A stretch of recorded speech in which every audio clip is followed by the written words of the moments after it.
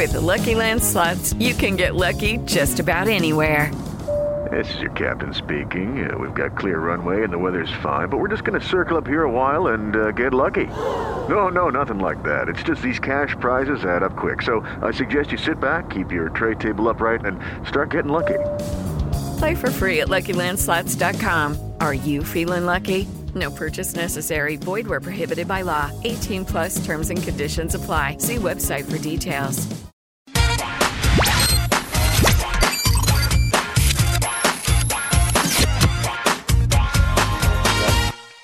Olá, muito boa noite para você que acompanha a Jovem Pan. Chegamos para mais um Papo de Setorista nesta sexta-feira para falar muito de futebol e hoje um Papo de Setorista, digamos assim, diferente, porque nós não vamos cobrir ou falar de um clube, nós vamos falar de seleção brasileira, porque a amarelinha venceu a seleção de Gana por 3-0 agora há pouco. O jogo terminou por volta das 5h30 da tarde, a Jovem Pan transmitiu a partida com o Gabriel, com o Flávio, com o Kaique, com o Pedro, com o Vanderlei, e agora no Papo de Setorista nós vamos falar muito de seleção brasileira, a preparação para a Copa do Mundo no Catar. Lembrando que o jogo de hoje foi o penúltimo antes da Copa.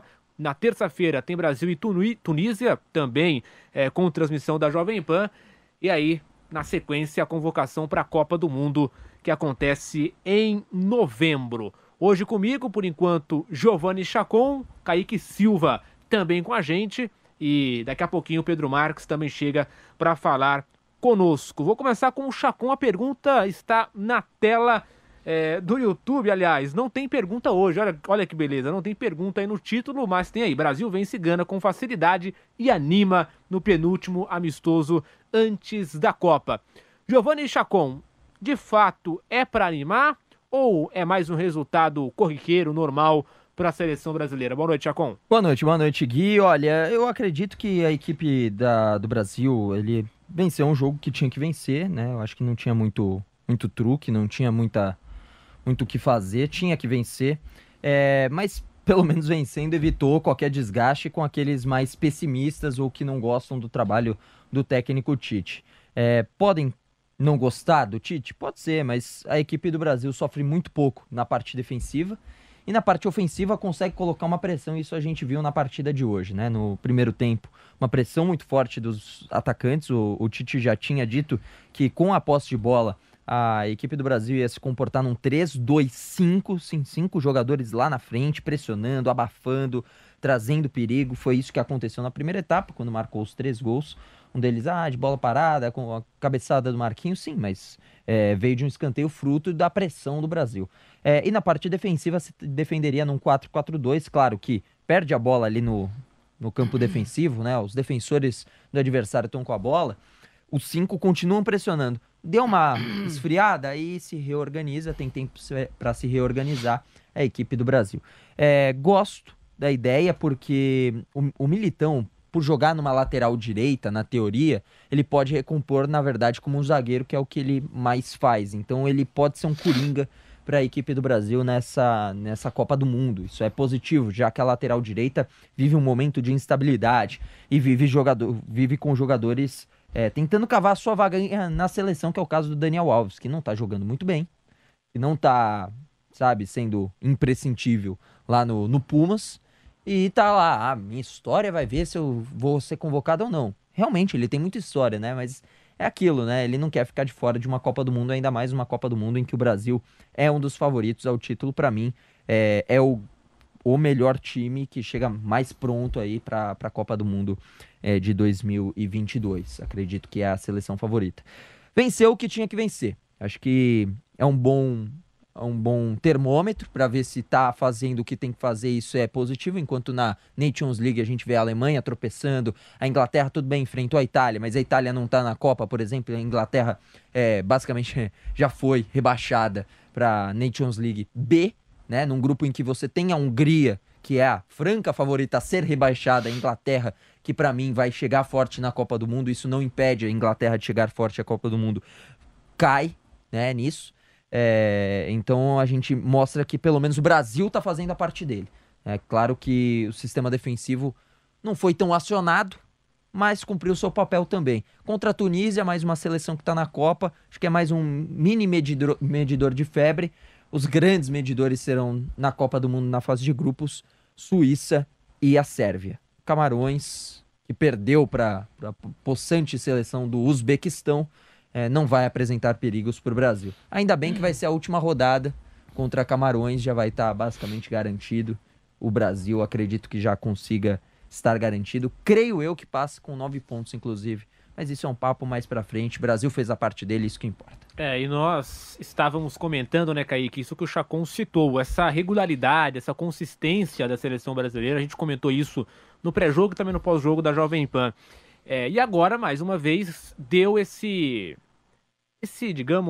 ar, né, de graça de ser uma seleção bastante consistente e que sofre pouco. Hoje, por exemplo, fez 3-0 na primeira etapa e no segundo tempo, apesar do jogo ter caído ali de produção, não foi nada difícil para a seleção brasileira. Boa noite, Kaique. Fala, Gui, abraço para você, abraço para o Chacon, para todo mundo ligado no Papo de Setorista aqui na PAN. E, Gui, é uma situação, vocês citaram muito bem as características da seleção brasileira. E eu queria ressaltar aqui que eu não acho a seleção de Gana uma seleção tão fraca quanto muita gente pinta. E a seleção brasileira hoje teve uma atuação que ela se moldou às características do adversário. É um adversário que sai tocando desde a sua defesa, é um adversário que prioriza a saída de bola com qualidade, tem jogadores técnicos e tem jogadores de muita velocidade, explorando lançamentos em profundidade na sua defesa.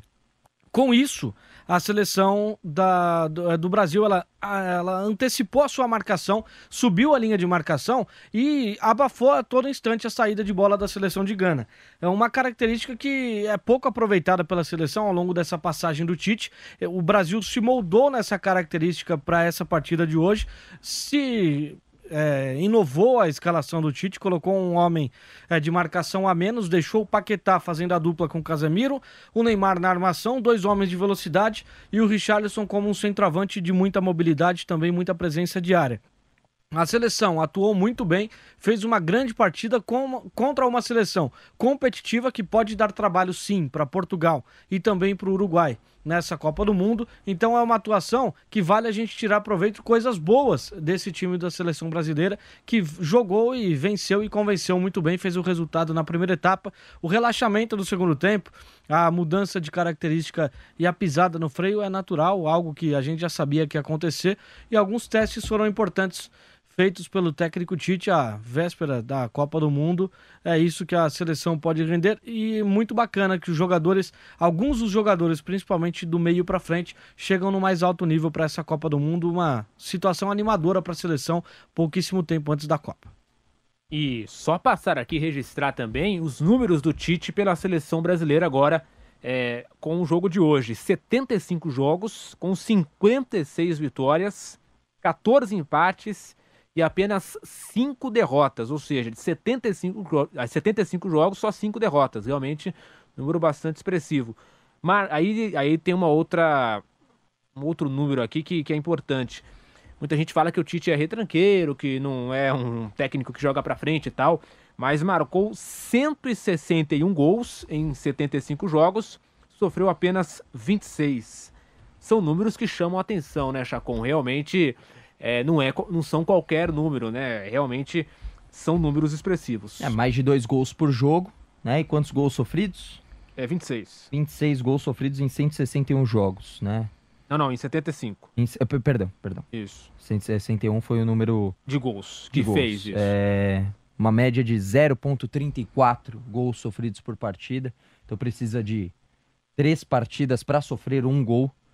Então, vamos combinar, são ótimos números na parte defensiva. A gente pode eliminatórias da Copa do Mundo América do Sul. A gente pode trazer aqui os dados. Estou puxando aqui pode como puxar. Como é que ficou. O Brasil, em 17 partidas, sofreu 5 gols. Mas é a América do Sul. Meu amigo. E a Alemanha estava jogando com a mas Hungria. O que tem, né? Entendeu? O que tem e a Alemanha estava jogando com a Hungria hoje. Entendeu? Então, é o que tem.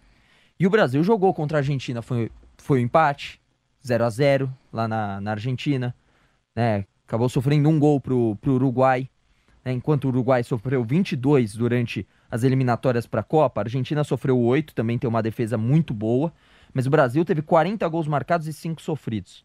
Né? A Argentina teve 27 marcados e 8 sofridos, né?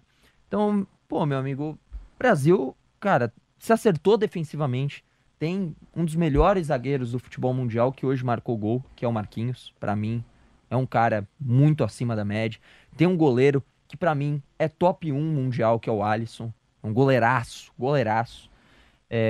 Tem um meio campo de marcação com o Casemiro, que é um volante fantástico. O Fred, que, olha, sofre muita rejeição injusta, porque é um jogador extremamente importante no Manchester United, na seleção brasileira, consegue cadenciar o jogo. O Paquetá hoje jogando um pouco mais recuado também, e vem se adaptando a essa função.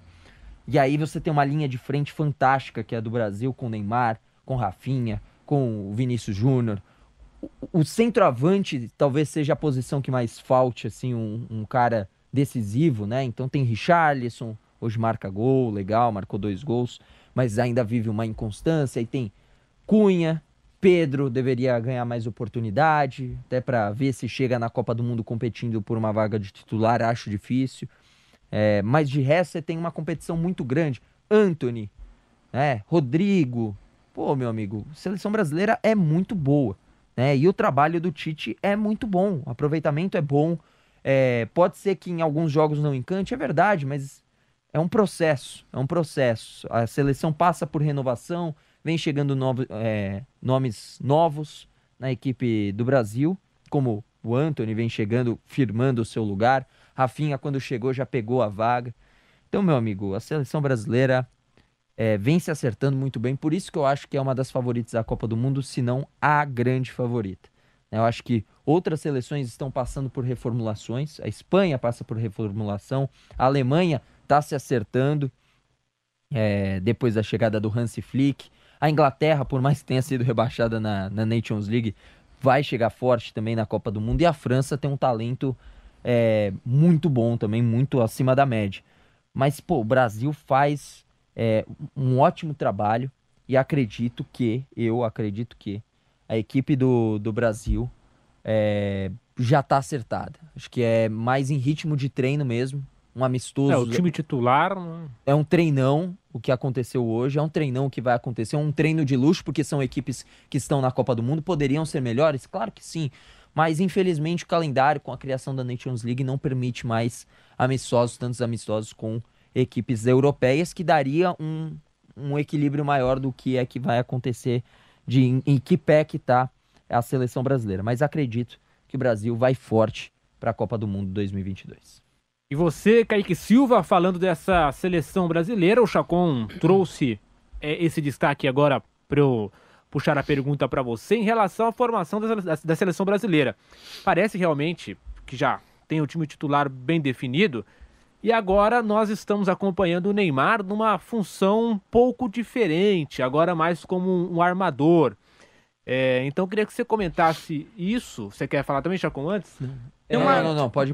Daqui a pouquinho o Pedro Marques estará com a gente, já o Pedro conversa com a gente. Mas então, sobre isso, Kaique, por favor, essa seleção titular e o Neymar numa nova função agora, como se fosse ali o criador, né, de jogadas e não como aquele homem mais decisivo à frente da equipe. Com esse elenco da seleção brasileira, com as peças que o Brasil tem hoje à disposição, uma variação tática pode ser feita pelo Tite. O Neymar pode atuar de meio armador com 2 homens de velocidade, no caso Vinícius Júnior e Rafinha, que estão pedindo passagem, jogando muita bola. Hoje o Rafinha não foi bem, é verdade. E o Richarlison posicionado centralizado, ou o Gabriel Jesus, ou até o mesmo Pedro, tem a opção também de colocar mais um homem de marcação, e eu acho que contra as principais seleções do mundo, contra uma seleção europeia, por exemplo, na Copa do Mundo, caso o Brasil enfrente, vamos supor, Portugal nas oitavas de final. No cruzamento, o Brasil passa em primeiro, Portugal em segundo. Dando um exemplo, eu acho que o Tite colocaria um homem a mais de marcação, colocaria Casemiro e Fred, por exemplo, colocaria o Paquetá fazendo esse homem do meio de campo, de mais armação, o Neymar flutuando pela esquerda e também caindo para o meio, um homem mais de beirada, aquele homem do 1 contra 1, característica que a gente já conhece muito mais do Neymar do que ele centralizado. do outro lado Rafinha ou até mesmo Vinícius Júnior e um centroavante. Essa variação pode acontecer, mas eu gosto muito dessa seleção brasileira que foi a campo hoje. Esse sexteto do meio para frente. Casemiro, o Paquetá do lado dele, um pouco mais recuado, Neymar armando, Vinícius Júnior, Rafinha e um centroavante, que eu tenho algumas ressalvas quanto ao Richarlison. Não acho que seja um jogador de nível de seleção, apesar de hoje ter feito 2 gols, calado minha boca. Quem seria, então? Pelas características, eu gosto do Pedro. Eu vejo o Pedro com características de um homem que receberia muita bola, muita oportunidade desse time que cria muito, que tem muita velocidade pela ponta, com Rafinha, com Vinícius Júnior e também com o Neymar centralizado. Acho que o Pedro ia cansar de fazer gol nessa seleção brasileira. Mas, pela hierarquia do Tite, hoje o Richarlison tá à frente, o Gabriel Jesus também tá à frente. O Tite é muito pragmático, né? Ele não vai mudar, assim, às vésperas da Copa do Mundo. Mesmo que eu concorde com você, tem esse lado pessoal do técnico Tite, de não querer mudar muito, de mexer na equipe. Vamos agora conversar com o Pedro Marques, está com a gente. O Pedro ainda não, daqui a pouquinho o Pedro Marques vai conversar com a gente aqui na Jovem Pan. Mas então, o Kaique levantou uma bola importante, Chacon, em relação a esse ataque da seleção brasileira. Ele, pessoalmente, disse que não gosta muito do Richarlison, que não seria o nome ideal para a Copa do Mundo. Na sua visão, você concorda, discorda? Ele citou o nome do Pedro, que hoje ficou no banco de reservas, não foi testado em nenhum momento da partida. Mas para o Pedro chegar na Copa do Mundo, agora que a gente está com um amistoso apenas antes da Copa, demanda... Eu acredito que o Tite leva muito em consideração quem participou do processo, né? E aí eu não acredito que o Pedro chegaria como titular. Acredito que ele vai estar na Copa do Mundo, entre os 26, ainda mais que abre mais 3 vagas, então tem possibilidade, mas ele vai acabar ficando de lado, como uma opção no banco de reservas, muito provavelmente.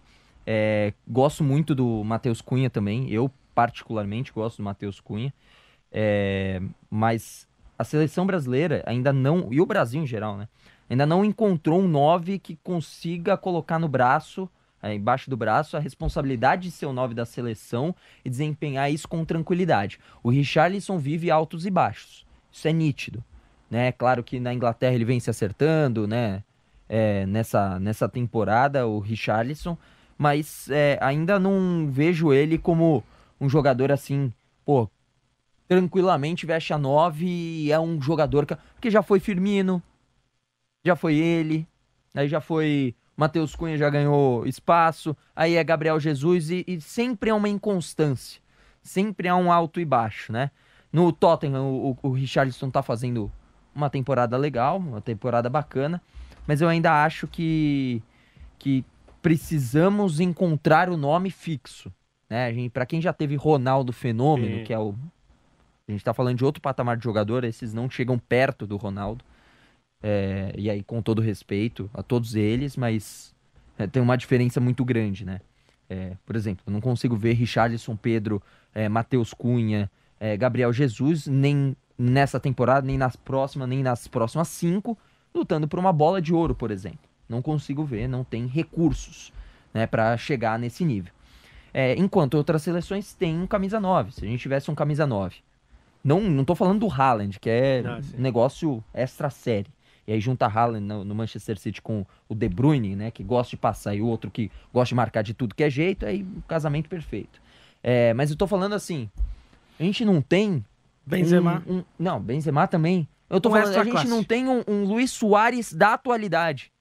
Porque é um outro Luis Suárez mais abaixo do que já foi no passado. Fora do auge. Mas um Luis Suárez da atualidade hoje, pra mim, como centroavante, me dá muito mais segurança de que vai ser um centroavante que vai poder te entregar mais do que os centroavantes da seleção brasileira hoje. O Chacon, eu penso assim. E você citou o Matheus Cunha. Sim. Na minha opinião, acompanhando o jogo hoje, eu acho que hoje o Matheus Cunha ele acabou cavando a sua não ida para a Copa. Não foi bem. Foi muito mal, ele entrou muito mal, tomou um cartão totalmente desnecessário, perdeu um gol ali na pequena área. Acho que o Tite usou alguns jogadores para poder testar. Talvez no próximo jogo até o Pedro tenha uma oportunidade, justamente pelo Matheus Cunha ter ido mal nesse jogo. Usa em um, usa no outro, não usa no outro, tá tudo certo. O ponto Matheus Cunha, Pedro, não tem aquele cara alto. Se a gente for colocar né, alto nível eles são, porque são grandes jogadores. Sim. Porque eles estão na seleção brasileira. Do que já Mas no Mundial, tivemos, e no Mundial, isso. num formato mundial, acaba tendo muita gente na frente, sabe? E isso que acaba me preocupando na seleção brasileira. O 9 é fundamental, né? Se a gente não tivesse, sei lá, um dos pontas mais abaixo, ou lateral a gente tá abaixo, mas aí é um problema mundial, né? Da falta de grandes laterais. Mas eu acho que me preocupa muito não ter aquele finalizador. O que me dá uma tranquilidade de outro lado é a defesa ser muito segura. Então passar pelo Brasil vai ser muito difícil. Você vai ter que combinar um péssimo dia do ataque, que é um ataque talentoso, que falta aquele cara para empurrar a bola pro gol? Falta. Mas você tem quem crie. As chances acontecem, entendeu? E aí se tiver, dá pra firmar o gol. Mas aí vai ter que também ter um problema na defesa. Um dia ruim da defesa. Que é muito difícil, porque já começa a defesa no meio com o Casemiro, depois você tem pela frente, aí tem Thiago Silva, tem Marquinhos, tem Militão, aí tem o Alex Telles, Mali nas laterais, porque também não tem grandes laterais no mundo inteiro.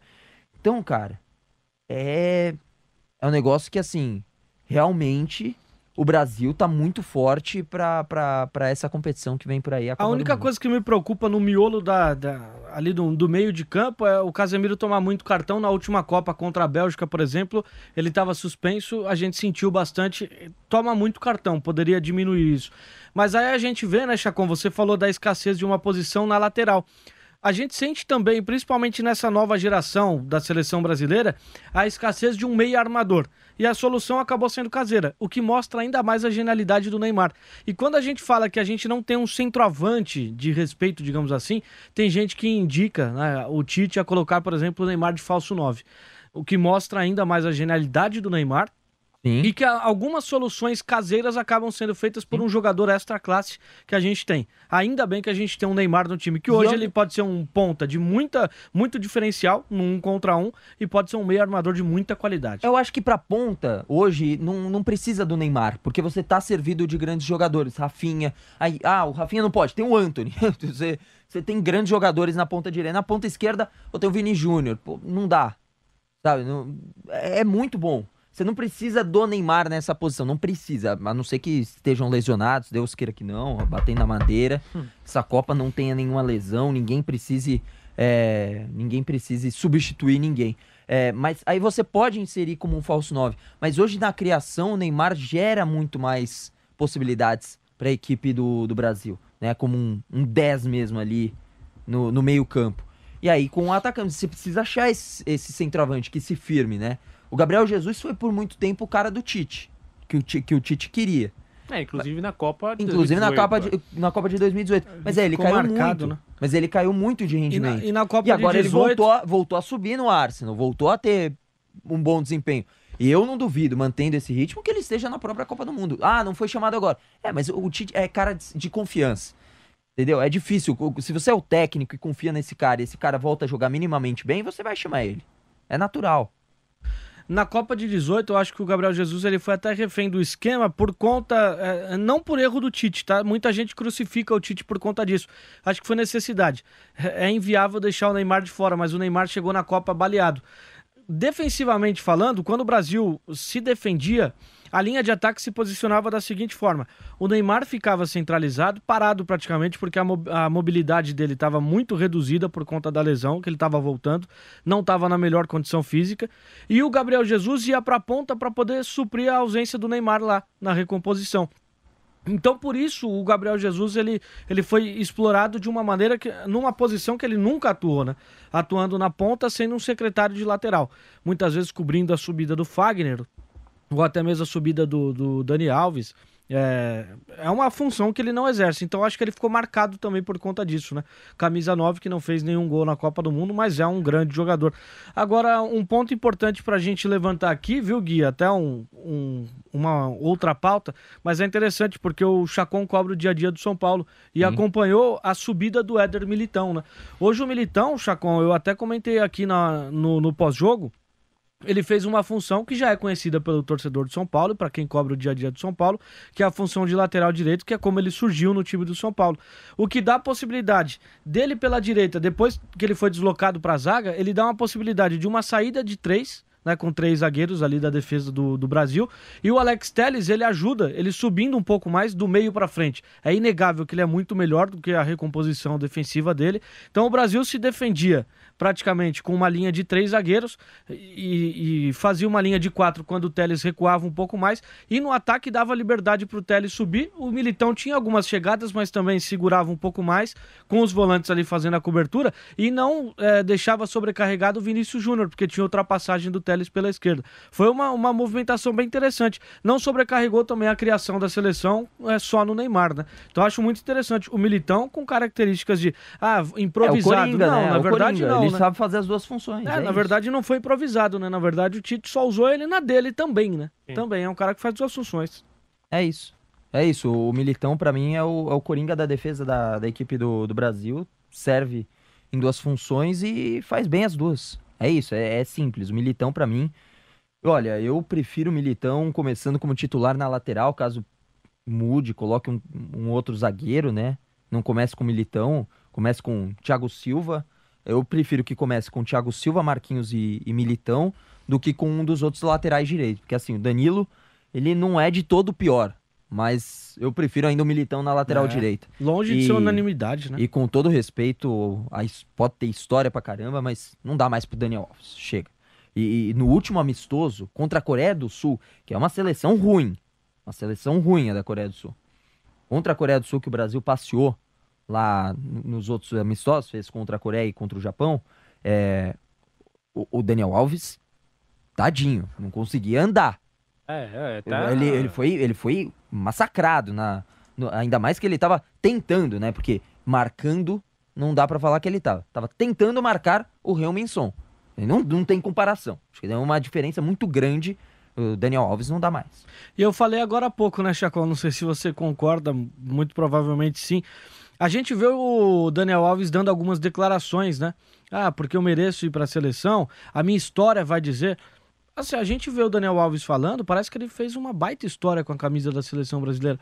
É uma história respeitável, ok, mas ele nunca foi unanimidade na seleção brasileira, gente. Ele foi unanimidade no Barcelona, reconheço, fez parte de um grande time, fez uma baita dupla com o Messi, mas, por exemplo, na Copa do Mundo, onde ele esteve, ele não era unanimidade. Muitas vezes o Maicon substituiu ele não era titular absoluto, foi substituído pelo Maicon porque não fez Copas tão regulares, né? É complicado, o Daniel Alves fala como se ele tivesse uma história gigantesca pela seleção. Eu admiro a história dele no futebol brasileiro, mas na seleção brasileira eu discordo que ele tenha toda essa história que ele imagina. Talvez ele imagine ter uma história maior do que a que ele tem. No futebol mundial não dá pra negar, mas eu também vou não dá por pra essa negar, linha um cara do muito Kaique, vitorioso, assim, no futebol. Mas na seleção não é tudo isso que ele imagina, né? Pra ser convocado por gratidão, eu acho muito, muito complicado convocar ele por gratidão, por história. Ele tá dando a cartada da história, mas desculpa, se você for contratar alguém ou chamar alguém por conta da história, chama aí, chama o Pelé. Chama o Fábio, né, que tá no Fluminense, tem uma baita história, uma baita carreira, sem dúvida nenhuma. Chama ele pra ser o goleiro e não o Alisson, entendeu? Desculpa, pra mim já passou o momento do Daniel Alves e eu acho que já tinha que ser página virada. Daniel Alves passado da seleção brasileira. Olhar para o futuro, tentar ver novos prospectos na lateral direita, né? Porque Danilo também, mais ou menos, mas entre Daniel Alves e Danilo, mil vezes. Concordo. E agora um recado para você que nos acompanha aqui no YouTube da Jovem Pan. Na dúvida, vai de Bob. Essa semana, a Liga das Nações voltou com vários jogos importantes para você fazer aquela fezinha no vaidebob.com. Este sábado tem jogo entre Espanha e Suíça. E no domingo, a Dinamarca enfrenta a França. Além de vários outros jogos que vão pegar fogo nesses próximos dias. Quer curtir o melhor do futebol europeu? Então se liga no que o Bob Aliás, então se liga que no Bob você ganha um super bônus de boas-vindas para apostar. Preste atenção. Entre no vaidebob.com e cadastre-se agora mesmo para aproveitar essa super promoção.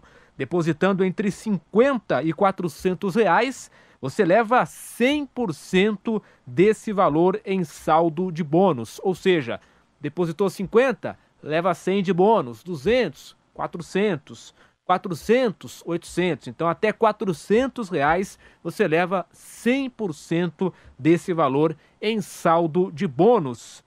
É isso aí. Depositou, levou o dobro. Acesse vaidebob.com e dê os seus lances. Na dúvida, vai de Bob.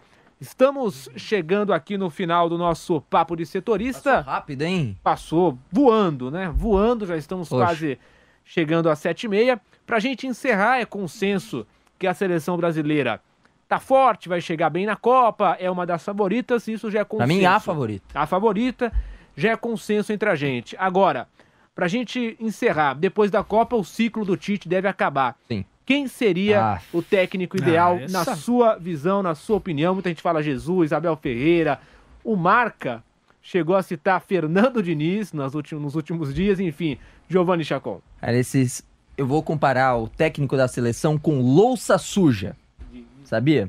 Eu vou fazer o seguinte, louça suja é um problema para mais tarde. Da CBF. É um problema mais tarde também. Assim como a louça que tá lá em casa para eu lavar, é um problema pro Chacon de amanhã. Hoje eu não vou lavar. Olha lá, problema da CBF de janeiro. Problema pro Chacon do futuro, problema pra CBF do futuro. Perfeito. Eu já adianto a minha resposta, tá? Porque eu falei aqui no pré-jogo. Eu já adianto a minha resposta. No pré-jogo, no pós-jogo, eu lembro da sua resposta. Não, então, mas eu dei uma resposta. Vai voltar atrás agora. Não, Gui. Eu dei a resposta, assim, pra poder citar algum nome. Para poder citar algum nome, eu citei Jorge Jesus e Abel Ferreira. Tem muita gente que é contra estrangeiro na seleção, eu não vejo problema. Mas assim, também eu falei os dois nomes porque não tem muita opção nacional hoje, não vejo nenhum nome com unanimidade. Só mandar um abraço pro Luiz Costa de Souza, que mandou aqui, falou e disse gordo. Não, e ele também, eu ia destacar um outro comentário dele aqui. A favorita ganhou de Gana. Ainda bem, né? Porque se perdesse de Gana, talvez não seria tão favorita, ele estaria né? Aqui criticando. Essa daí é uma lógica de uma ostra, né? Parabéns. Ótima lógica. Muito bem, a nossa audiência aí, o pessoal critica, elogia, ultimamente tem mais crítica do que elogio, ele concordou, né? Tudo bem. Ele concordou comigo, né? Falou, disse gordo. Realmente, estou um pouquinho fora de forma. Não se preocupe com isso. Aqui. Mas estou me alimentando bem. A Malu gostando. É isso, estou me alimentando bem. Né? Grande abraço pro Kaique, pra Malu, pro Chacon, pra toda a nossa audiência aqui muito na obrigado. Jovem Pan. Ainda bem que não menciona, porque eu tô de fora disso. É que eu não sei o nome exatamente, mas... Pro Giovanni, um abraço pra todo mundo. Xará. Pro Giovanni Chacon. Xará? Minha xará. Então pra Giovana também. Então um abraço aí pra toda a tropa. Vamos encerrando aqui o Papo de Setorista. Muito obrigado a você que nos acompanhou. Estaremos de volta, então, segunda-feira, às 18h30, com o Papo de Setorista. Valeu, galera. Um grande abraço a todos e até a próxima. Tchau, tchau.